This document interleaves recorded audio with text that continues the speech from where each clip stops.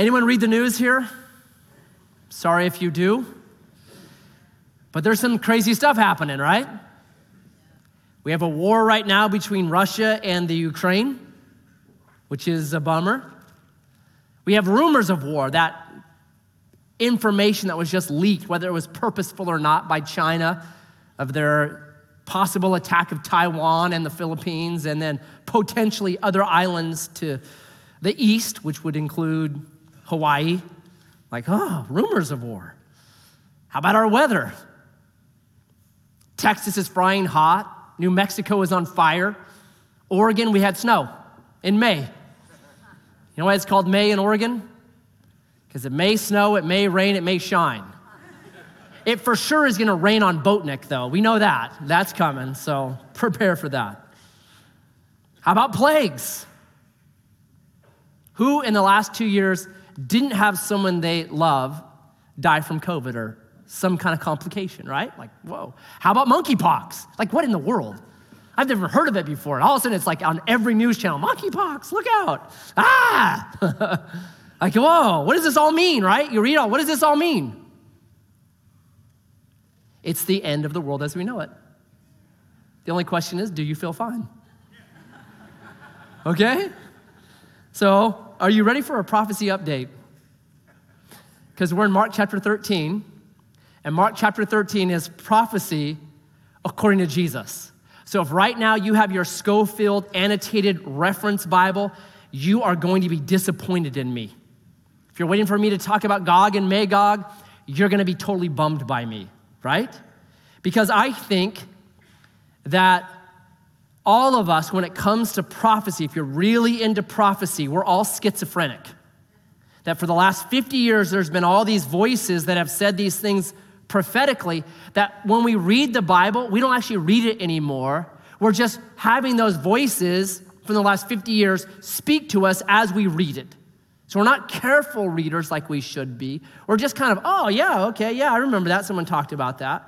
So I think we got to go back and erase those things and be really careful with prophecy. Because if not, what happens is like we get all hyped up.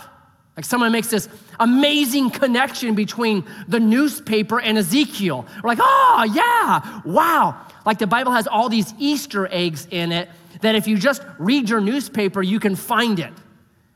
I personally don't believe that. I don't think that's true. So I've always promised that I'm gonna be really honest with Edgewater, even when you don't like it, or especially when you don't like it, because that's when you need it. So I'm gonna do prophecy, Mark chapter 13, the way that Jesus did prophecy. And if I'm looking prophetically today at the Bible, the first person I start with is Jesus. And I'm gonna look at what he said prophetically and then use what he said to then expand out into other areas. So Mark chapter 13, this is Jesus talking prophetically. And we're gonna carefully look at it, and you're gonna feel like I turned a fire hose on you and you try to take a drink of it. And that's what I'm gonna do. So be prepped. Let's go. Mark chapter 13, verse 1. And as he came out of the temple, they're leaving the temple, they're walking through the Kidron Valley. One of his disciples said to him, "Look, teacher, what wonderful stones and what wonderful buildings." And Jesus said to him, Do you see these great buildings?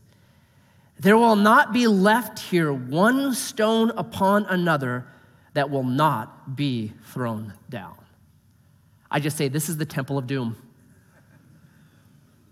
Jesus, as they're walking away, this place is going down. Context always drives meaning. Jesus has come in, presented himself as king, his coronation. They start questioning Jesus, not because they want to know anything about Jesus, but in Mark 12:12, it says they're questioning him to find an occasion to arrest him because they want to kill him. So really, Jesus presents himself as king, and immediately The governing authorities have rejected him. So Jesus, with his kingdom, bringing peace, bringing rightness, bringing a kingdom of light, bringing what Isaiah says is a time when the lion will lie down with the calf, and the wolf will lay down with the lamb, and the lion will eat straw like an ox, and a child will play with a poisonous snake, and there's no problem. A transformed kingdom. They're rejecting Jesus and all that encompasses the kingdom of light. So if you reject the kingdom of light, what do you get? The other kingdom, the kingdom of doom, the kingdom of darkness, the kingdom of destruction, the kingdom of evil. That doom is coming for you. You rejected me as king. You rejected my kingdom. And so now devastation is coming on you instead. And this is terrible for the Jews because the temple was everything for them.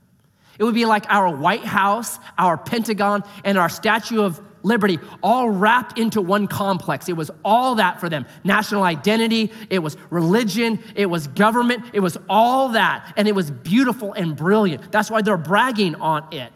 And they started this almost superstitious idea about the temple. It's found in Jeremiah 7, verse 4, where they say, oh, the temple of the Lord, the temple of the Lord, which meant no one can touch us because we've got the temple here. Since we've got God, no one can come and destroy us. They had a superstition about it. It was untrue. So this is terrible, terrible news. Jesus just told them the worst news they could possibly get. So here's what happens. And as he sat on the Mount of Olives, they've made it through the Kidron Valley. They're up on, if you've ever been to Israel, on the Mount of Olives, you're facing the temple. As he sat on the Mount of Olives opposite the temple, Peter and James and John and Andrew asked him privately, tell us, when will these things be, and what will be the sign when all these things are about to be accomplished? The disciples ask a question. Jesus, now if you have a Bible that has red letters in it, Jesus is gonna talk a long time. There's a lot of red coming. So you gotta be really clear, what is Jesus being asked and what is his answer? What are these guys asking about? Are they asking when the end of the world will be?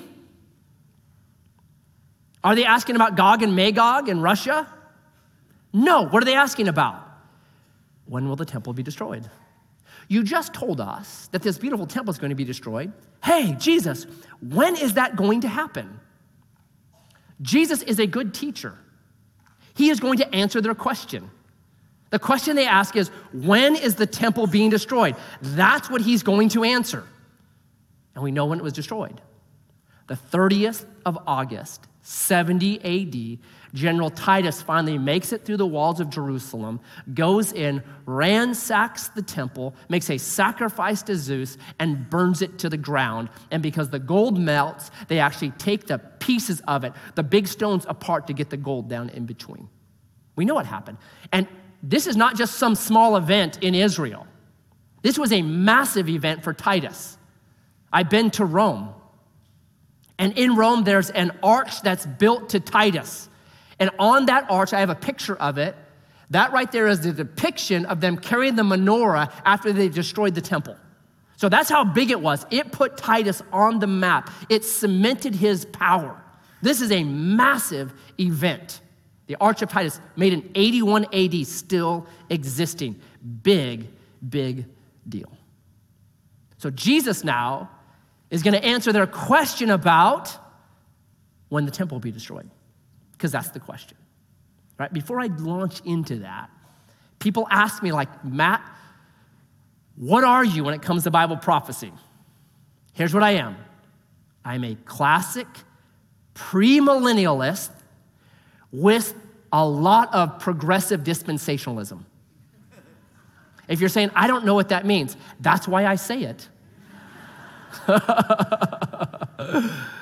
Progressive does not mean I'm voting for Ralph Nader or Tina Kotek. I'm not. Progressive means that prophecy moves somewhere, that there's a progression to prophecy, and it's important to see its movement.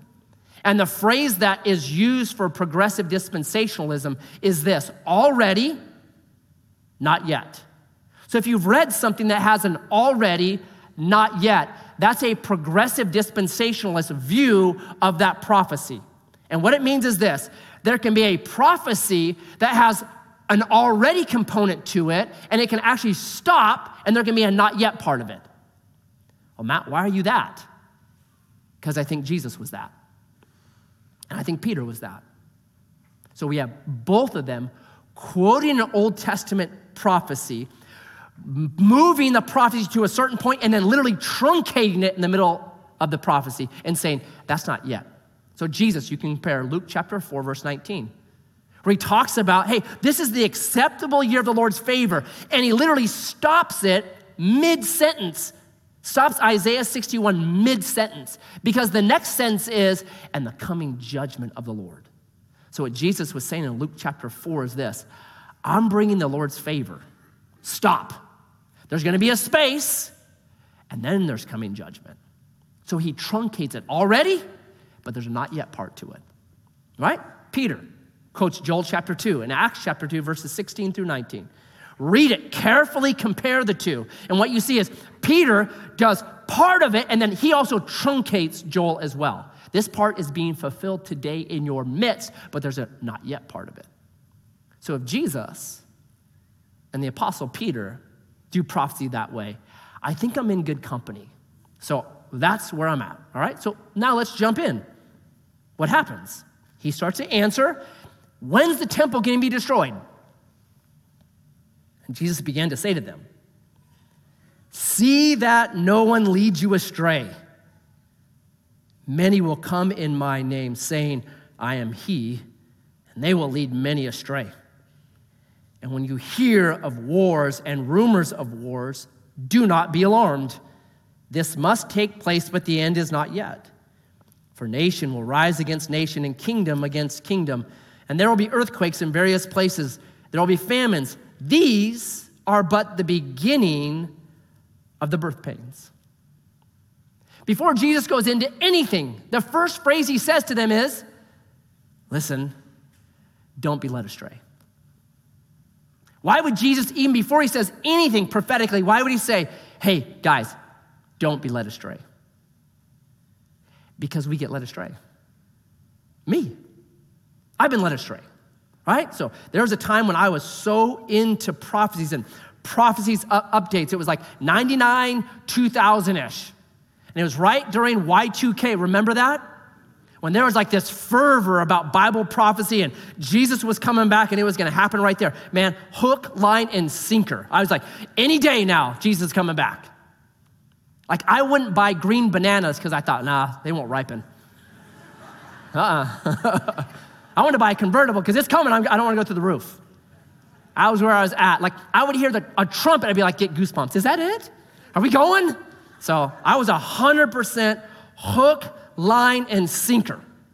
I would go to work and I would talk to the other engineers about Russia and tanks and their fighter jets and EMP bombs and artificial intelligence and nuclear weapons and getting a chip in your head and it was 100%. I'm like, January 1st, man, 2000 is happening. Well, it came and went. I was like, no problem. Jesus is patient. 02 happened, 03 happened, 04 happened, and then they started to tease me, so I quit my job. I'm like, that's it, I'm out of here. Like, I listen to you guys, scoffers. I'm dead serious, man. There was a period of time I would not use a credit card. Do you know why? Because I saw this. Have you seen this? Visa, 666. You use a Visa card, you are taking the mark of the beast. Right? So I was like, I'm not taking that. I'm not using a Visa card, right? I was 100%. Well, at some point I said, is that true? Right? The VI, yeah, I get that. That's Roman. The Greek, that's a big stretch. How about Babylonian? Is an A the symbol for a Babylonian 6? Oh, let's see here. That's a 6. Does that look like an A? No. Right? I went, wait a second. I've been led astray. I'm using a credit card now. Praise God. It's easy to be led astray. People that I love. Chuck Smith. He did a series of messages on Romans. He did 168 messages on 16 chapters. That's 17 messages per chapter. Man, that resaved my soul, transformed my life. Love him. He wrote a book in 1978 called End Times. And in that book, End Times, I have it. I read it. In that book, he makes some big claims about when Jesus was going to come back. And so I just hopped on. I want to see if you can still find the End Times. I went on Amazon to find an End Times book. Look at that price. Why is it so expensive? I think Calvary Chapel bought them all and burned them. And killed the people that read them. Did you read this? You're dead. Why? Because this is what Chuck Smith says, and I have the quote right here. I have this book. I should sell it. It's a collector's edition. If I understand Scripture correctly, Jesus taught us that the generation which sees the budding of the fig tree, the birth of the nation Israel, will be the generation that sees the Lord's return. I believe that the generation of 1948 is the last generation. Since a generation of judgment is 40 years and the tribulation period lasts 7 years, I believe the Lord could come back for his church anytime before the tribulation starts, which could mean any time before 1981. Uh-oh. It's come and gone. I love Chuck Smith. This was a mistake. He never did it again. He never tried to set a date again. So he learned, we have to be very careful. Because over the past 50 years, I think the church, Big C Church, has made mistakes in setting dates and doing things like this that has given us black eyes and freaked people out. What's Jesus' point in this whole text?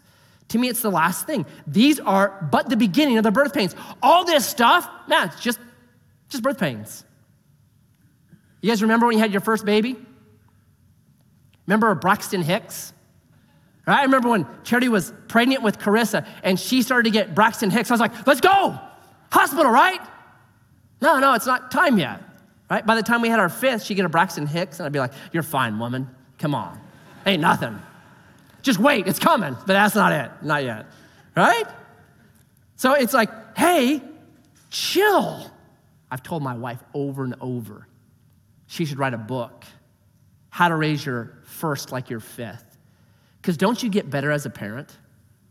You just get better and better. You take fewer things seriously. The only drawback is you also get tireder and tireder. So Myron, he's my 8-year-old. I'm like, bro, I can't play with you. I'm just too tired. Elijah, go out there. You're 14. Go play with him. Surrogate dad, right? So Jesus here is saying, listen, don't be alarmed. Why? Because all these things are just the normal birth pains, Braxton Hicks of life, right? There's always been wars and rumors of war. Historians say only 5% of human history has had peace in it. There's always been empires and nations and people that rise up and cause problems. The Babylonians, the Persians, the Greeks, the Romans, Carthage, the Visigoths, Charlemagne, Napoleon, Hitler, Stalin, Mao, Putin, right? Osama bin Laden, Hussein, just go on and on. There's always people that are gonna rise up and cause problems. Yeah, just the beginning. Don't even worry about it. Don't freak out. This is the way things are. There's gonna be earthquakes and famines. I have a buddy, he's got an earthquake app on his phone. Tells him the frequency of earthquakes. Look, Matt, it's coming. Look, there's more earthquakes. I'm like, bro, come on. That's just birth pains, man. That's just Braxton Hicks, right? That's it. That's all it is. Don't be alarmed. But what happens? We get alarmed, don't we? I remember because of prophecy and my upbringing, I'm at OSU, and George Herbert Bush attacked Iraq. Remember that? Gulf War I? I remember when the attack happened, thinking to myself, this is the end. I'm not going to graduate from college. I'm not going to have kids. I'm never going to get married. What a bummer. This is the end. But it wasn't. Then fast forward 10 years, George W. Bush attacks Saddam Hussein and Iraq. And then I'm thinking, oh no, this is the end. My daughter's not going to get married. I thought, wait a second, that's good news. Hold on. Maybe this isn't so bad after all. I don't want to go through that stage, right? Right? We just get alarmed over and over again. No, life is birth pains. There's cycles to it. It's okay. Don't be alarmed. Don't freak out. Why? Because the goal of birth pains is what? New birth. New life. Like for a second, just draw back for a second. The way life is with its cycles, what is it doing? It's new birth, right? Remember when Carissa, that first pregnancy that I went into and my wife decided to do it all natural, 100%, no epidural, none of those things, and brutal, agony, screams, pain, like, right? But then Carissa was born. And I can still remember the moment I first held my daughter. In that moment, I 100% forgot all my pain and sorrow. It's just gone. Because a new life was born. All right? Don't be alarmed, right? We're not at the push stage yet. Don't be alarmed. That's what Jesus is saying. So then, be on your guard. For they will deliver you over to councils, and you will be beaten in synagogues, and you will stand before governors and kings for my sake to bear witness before them. And the gospel must first be proclaimed to all nations. And when they bring you to trial and deliver you over, do not be anxious beforehand what you are to say, but say whatever is given you in the hour. For it is not you that speaks, but the Holy Spirit. And brother will deliver brother over to death, and the father his child, and children will rise against parents and have them put to death. And you will be hated by all for my name's sake, but the one who endures to the end will be saved. So a big question is, was all this fulfilled by AD 70? So for that to happen, is all this fulfilled by AD 70? Did people die? Oh, yeah. Peter died. Paul died. Stephen died. James died, right? You have Caesar Nero going off in Rome during this time, burns it to the ground, 64 AD, and then blames the Christian, and then would dip them in oil, put them in his garden, light them in fire, and shriek around, playing his violin, yelling, the light of the world. That was a ton of death. Brutal death, yeah. Yes. Were they hated? Were Christians hated? Oh man, read the book of Acts. Read what happens in Ephesus. Read Claudius, the Caesar from 41 to 50. He put out the Claudius Edict, which was this: all people that follow a guy named Chrestus, who disappeared from his tomb, have to leave Rome now under penalty of death. They were hated. Get out. And if I catch anyone robbing a tomb, he said, they will be put to death that moment. Yeah, they were hated. Was the gospel preached to the world? According to Paul, it was. Romans 10:18, gospel has gone out to the world. Colossians 1 verse 6, gospel has gone out to the world. According to the world looking in on the church, Acts chapter 17, the way that the people looked at the church, they said, these are the people that have turned the whole world upside down with this gospel. Sure seems like it. We limit the gospel to a missionary with the Bible. Is God limited by a missionary with the Bible? Great privilege for us, but no. In Revelation, an angel goes and preaches the gospel. Now, I know people that have dreams and visions, Muslims up in Portland, that they were Muslim and then Jesus appeared to them in a dream and they are now believers in Jesus Christ. Yeah, we limit it, not God. Right? Has the gospel gone out? Okay. How about earthquakes? Were there earthquakes back then? Laodicea had a massive earthquake in 60 AD. It actually rerouted a river, and Laodicea became this kind of slowly began this glide into oblivion. Pompeii, AD 62, massive earthquake. People should have left right then because it was an angry volcano that was ready to pop its top, right? So, yeah, earthquakes. How about famines? 100%. There was a famine that was so big in Israel that the Gentile churches up north gathered together money and food and sent it down to help out the church in Jerusalem from the famine that was so bad down there. 100%. Yeah. So here's what happens. But when you see the abomination of desolation standing where he ought not to be, let the reader understand. Then let those who are in Judea flee to the mountains. Let the one who is on the housetop not go down, nor enter his house to take anything out. And let the one who is in the field not turn back to take his cloak. And alas, for women who are pregnant and for those who are nursing infants in those days, pray that it may not happen in winter. For in those days there will be such tribulation as has not been from the beginning of the creation that God created until now and never will be.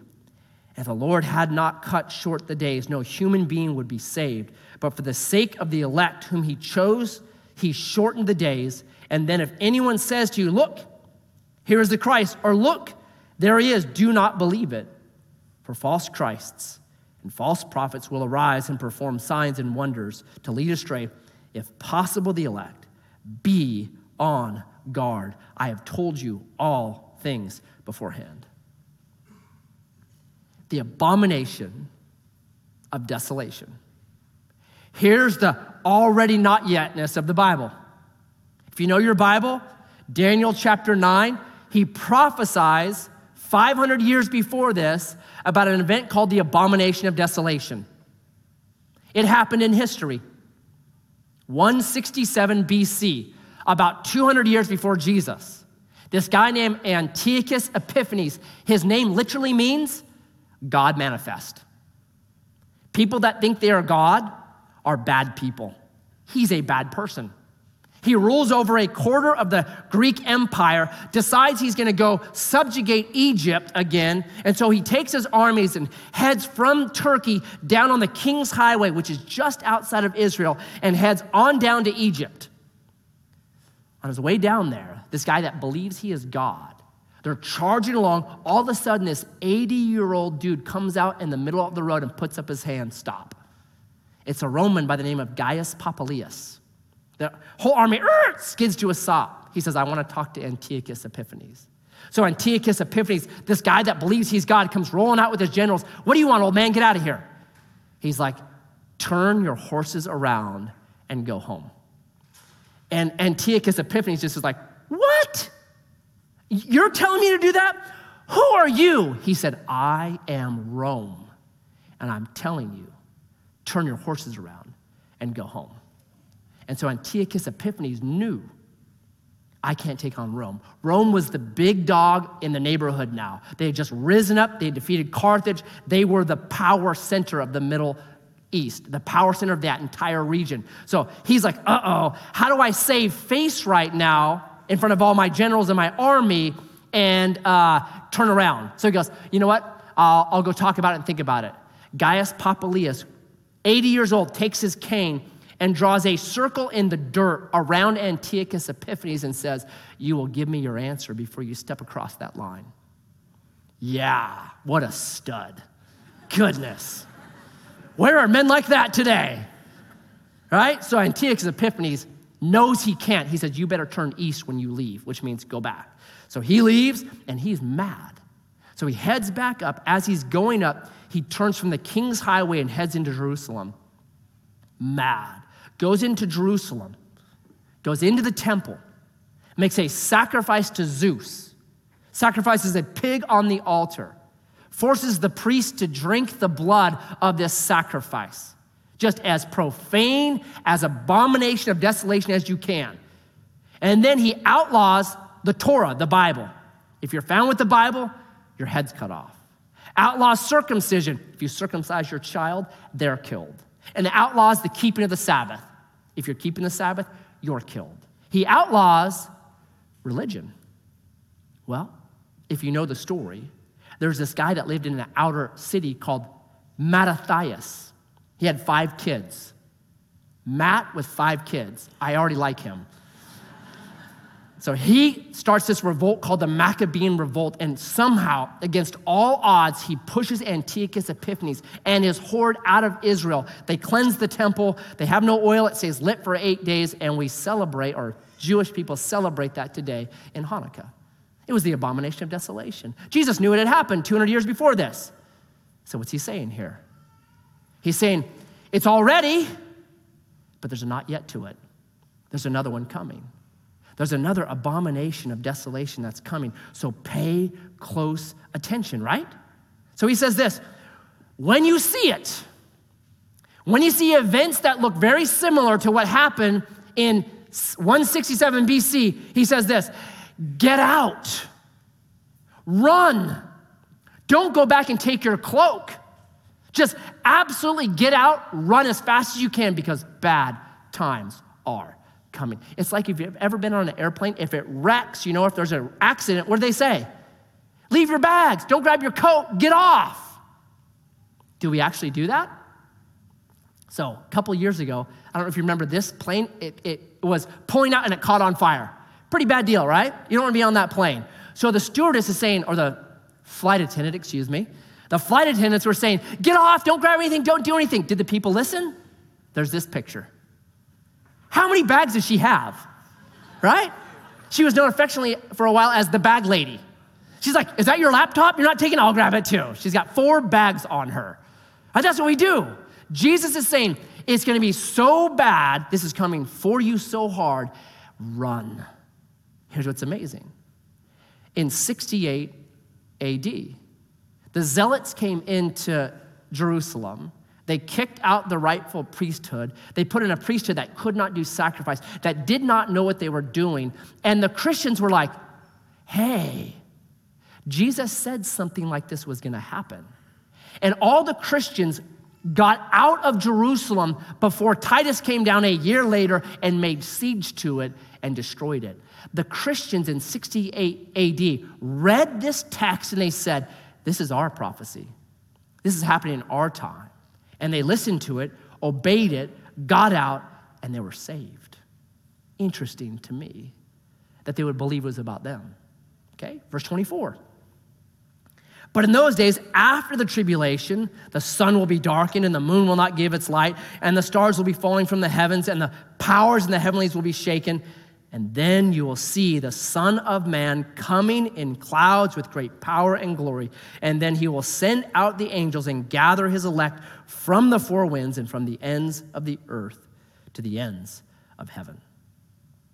Now that didn't happen, Matt. The sun and moon didn't get darkened. Remember the fire and talent? What happened to the sun and the moon? They were darkened, real dark. Historians writing, because of that fire that happened inside of Jerusalem, they said the sun, literally, the sun and the moon were darkened. So yeah, you could totally make a case for that. But I don't believe that's what Jesus is saying here. I think he's saying something else. And here's a big kind of idea on how to interpret the Bible. There are 2 main ways. The New Testament, you can grab a Greek word and you go back and kind of figure out how that culture used that Greek word and then import Greek culture into the Bible. That's one way. That's how some people interpret Scripture. I think the way that you interpret the Bible is you figure out how Bible writers use that phrase or use those terms, and then you see how the New Testament writers would have used it. Because the Bible that these Christians would have been reading was the Septuagint, the Greek translation of the Old Testament. So I think you figure out meaning by looking at Revelation, the revelation of Scripture, Old Testament. So Jesus here is quoting 2 sections of Scripture. The first one is Isaiah chapter 13. I'll put it up here. For the stars of the heaven and their constellations will not give their light. The sun will be dark at its rising, and the moon will not shed its light. Therefore, I'll make the heavens tremble, and the earth will be shaken out of its place. Jesus is grabbing this literature from Isaiah, and he's quoting it here. So what was Isaiah talking about? He was talking about the destruction of Babylon. That Babylon had become so evil and so bad that God said, that's it, I'm going to destroy it. And Jerusalem, I think, is this. Jerusalem has become the new Babylon because they were devouring widows' bank accounts, because they were making the temple into a den of robbers, because they'd rejected the rightful king. They'd become the new Babylon, and destruction was coming upon them. And there's a second one. Jesus uses this Son of Man on the clouds. Where's that from? It's from Daniel chapter 7. That Jesus gets the name for himself from Daniel chapter 7. And Daniel 7, if you don't know it, it's 4 beasts in a row that rise up out of the sea and they do evil stuff. The last beast is a mega beast, and God himself comes and puts a stop to the mega beast. Right? And then right after Almighty puts a stop to the mega beast, you have this incredible little prophecy. I looked. Then because of the sound of the great words that the horn was speaking, and as I looked, the beast, that mega beast, was killed, and its body destroyed and given over to be burned with fire. As for the rest of the beasts, their dominion was taken away, but their lives were prolonged for a season and a time. And then I saw in the night visions, and behold, with the clouds of heaven, there came one like a son of man. And he came to the Ancient of Days, God Almighty, and was presented before him. And to him was given dominion and glory and a kingdom that all peoples, nations, and languages should serve him. His dominion is an everlasting dominion, which shall not pass away, and his kingdom one that shall not be destroyed. Daniel 7, 12 through 14. Jesus is quoting this right here. And it's like Jesus is speaking to an audience that they would bleed the Bible. They knew the Bible. So he doesn't have to go into depth on things. He can mention part of it, and everyone knows what he's talking about. It'd be like me saying today, remember 9/11. I don't have to go into the whole history of 9/11. All of us know, oh yeah, fully. That's what the Bible authors did all the time. You would know what's being spoken of. That I am that one, the Son of Man, coming on the clouds. A kingdom is being given to me, and it will last forever. I'm the coming one of Daniel chapter 7. That's what he's saying. So Jerusalem is this beast that's going to rise up, and it will trample me, and it will destroy me, and it will kill me. But praise God, resurrection's coming. And the language Jesus uses here is not return language. He is going to return for us. That's not the language here. It's enthronement language. I'm going to be enthroned. I'm going to have a dominion. I'm going to rule. Because I have Colossians 2:15, crushed the powers of darkness. But we know the kingdom is not fulfilled yet. 1 Corinthians 14, 25 and 26 says this, the end will come when Jesus will hand over the kingdom to the Father.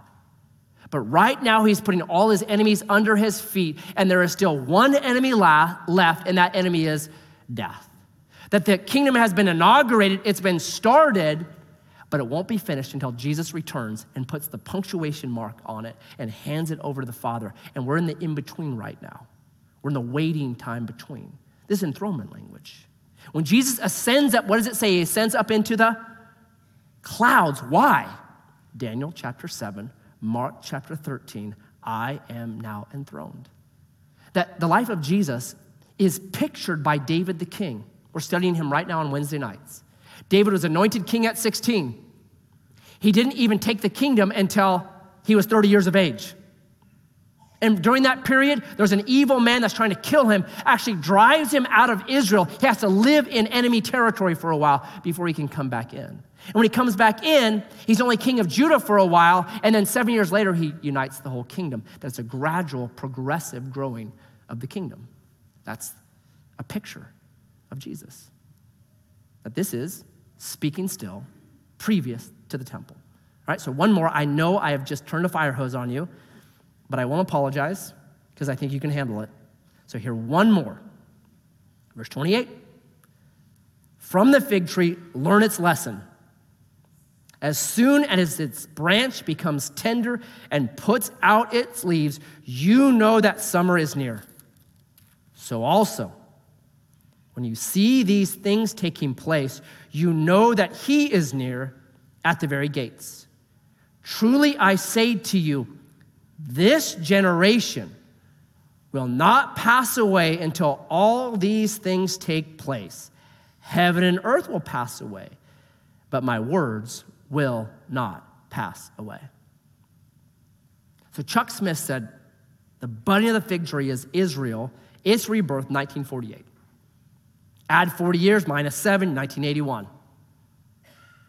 That day has come and gone. Any generation you try to come up with just doesn't fit. I don't think that's what this is saying. So for me, I want to look at how Jesus uses the phrase, this generation. Is this generation the one that sees Israel rebirth, or does Jesus use this generation in other places? He uses this exact phrase over and over. He uses it in Matthew chapter 11, verse 16. He says, what should I compare this generation to? They're like kids in a marketplace. A flute was played, and they didn't dance. Dirge was played, and they didn't mourn. John the Baptist came as an ascetic, right? Fasting. I came with feasting, eating and drinking, but you guys didn't listen to either of us. You're apathetic, unresponsive, this generation. He uses it in Matthew 12:41. He says, the men of Nineveh will rise up in judgment on this generation because one greater than Jonah is here, and there's no repentance. He uses it in Matthew chapter 23, verse 36, which is right before his prophecy, a longer prophecy than Mark. And he says this, you guys have killed the prophets. You've killed everyone that God sent to you. So judgment is coming upon this generation. All these things are going to come on this generation. I think the simplest, easiest way to look at this generation is a generation that was alive in AD 33, that within 40 years would see the destruction of the temple, everything that Jesus just said taking place. I think that's the simplest way to explain it. So you're sitting there right now saying, Matt, why'd you do this to us? Well, it's the Bible. I think we should know. And I want you to always know exactly where I stand on things. I don't want people to come here and be here like 4 years and be like, you believe what? I'm out. I want you to know as quick as possible. So if you're like, I can't agree with that, I'm okay with that. I'm gonna be really honest with you and tell you where I stand and how I see the Bible, okay? And also, I want to leave you with just a couple of things that will help you when you think about Bible prophecy. Number one, be very careful with Bible prophecy. Always read the context. Look up every quotation in the Old Testament and see what was being said there, because that to me is the key. Revelation unlocks revelation. You just use it as the key. What was being said there? Who's being talked about there? What would that mean when the Bible, the New Testament authors were writing it? That's number one. Number two, what's the goal of prophecy? You might disagree with me, and I'm okay with that. You might say, Matt, I don't agree with how you interpret Mark chapter 13. No problem. Much smarter people than me disagree in all kinds of areas. I've got 5 loaves and 2 fish. That's it. I realize I'm limited. This is how I see it. I'm okay with it. If you disagree, no problem. There are people that I love that agree with me, people that I love that disagree with me. Absolutely no problem. But everyone has to agree on the goal of prophecy. It's real simple. It's 1 Corinthians 14:3. Prophecy is to edify, build this up, exhort, and comfort. So if somebody teaches something prophetically and then you feel anxious and fearful and worried and you're like, the end of the world, I don't think that was done correctly. That it should make me feel comforted, exhorted, edified, built up. And then thirdly, what you see is Jesus throughout this text giving counsel to his disciples who are going to see these events. And the counsel is brilliant. He says 5 things to them. Number 1, he says, don't be led astray. Verse 5. Be careful. Have your radar up. Just because something sounds sensational and interesting does not mean it's true. Be careful. Number 2, don't be alarmed. Don't be alarmed. The king is on the throne. Eventually, everything that is evil, every beastly government will be dealt with. I'm not alarmed. I'm not alarmed by what's happening in Russia. I'm not alarmed by what's happening in America. I'm not alarmed by it. Why? Because I have a king who's in control, and the end is really good. I've read the end of the book. Don't be alarmed. Number 3, be on guard. What you see in Bible prophecy is this. There's real evil, right? There's real evil that's going to happen to Jerusalem here. There's real evil. So be armed. Be on guard. Ephesians chapter 6, put on the full armor of God. There's real evil, and it's coming after the believers of Jesus. That's what happens over and over in history. And then fourthly, proclaim the gospel. No matter where you stand on Bible prophecy, you can be completely different than me. Schofield, dispensationalist. Hey, that's great. But the goal always of the believer is simple. I want to tell people about King Jesus so that they believe in him and they're spared from the coming evil that's going to eventually hit planet Earth. That's what we want. And then fifthly, and lastly, don't be anxious. Don't be anxious. That is the wrong response to where things are going. You and I over and over are told to have this hope, the hope of the return of Christ, the hope that he's going to set things right, the hope, we're to have that hope, and that dispels any anxiety. So Bible prophecy, Matthew 13, according to Jesus. So when we go to the table this morning, here's what I would say.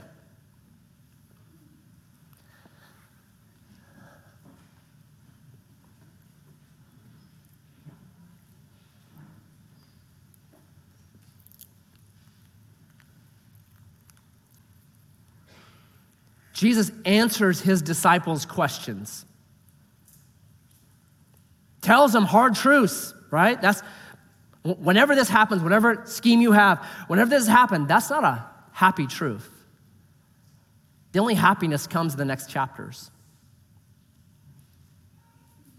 That Jesus would take upon himself the evil of the beasts of Daniel chapter 7. The evil that I deserve. I deserve to go through Mark chapter 13. But Jesus went through it for us. That's why we don't have to be anxious. He took our penalty, paid our price, took the death that I deserve so I could have the life that he has earned. That's why we come to the table. That's the memorial that I want to constantly remember. I've got a great life because of Jesus. No matter what happens, it's secure in him. It's good in him, and I trust him. So Jesus, today, I pray for any in here who are anxious. I pray for any who are worried, who see the news and see events, and it causes their heart to be troubled. I pray as we partake that we would not be anxious, that we would trust you, that you're the King, and you love us, and you proved it by paying the debt that we owe to redeem us from evil, to transfer us from the kingdom of darkness into the kingdom of light. So may we eat of your peace today. May we accept your kingdom today. May we accept you as King today. And may we get peace and love and joy and long-suffering and meekness. Let's eat together.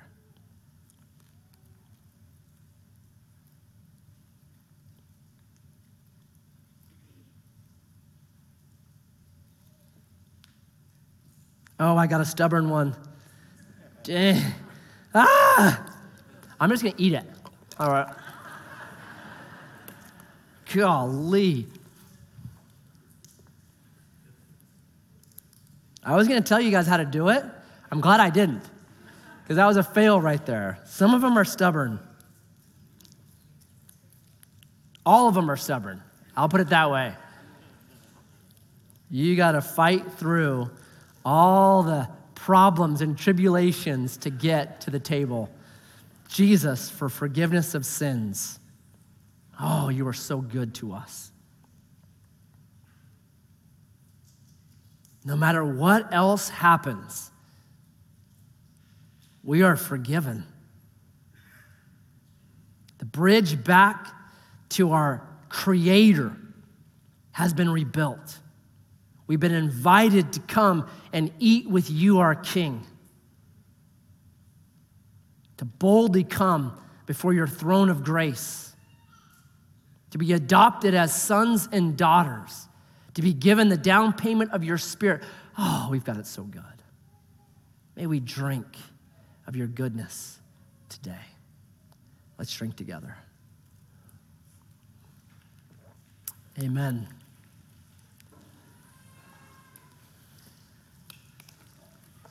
So, we offer two things. We're not singing a final song because I knew I was going to go long. But if you need prayer today, maybe you're anxious, maybe you're fearful, maybe all that stuff, you feel it. Come up here today and cast all your cares on him because he cares for you. If you want to make Jesus your King, we offer baptism. He saves us by his grace.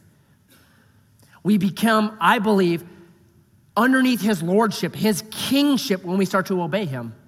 And we obey him by keeping his command. And one of them is, be baptized. You are plunged into this water. The old you has passed away. You're brand new. You're in my kingdom. It's amazing. So if today is your day where you're saying, I want him not just to be my Savior, I want him to be my King today, come and obey him and be baptized. And Jason Folkstedt right there would love to talk with you what that means, salvation, baptism. If you're doing good, God bless you. Be on guard. Amen.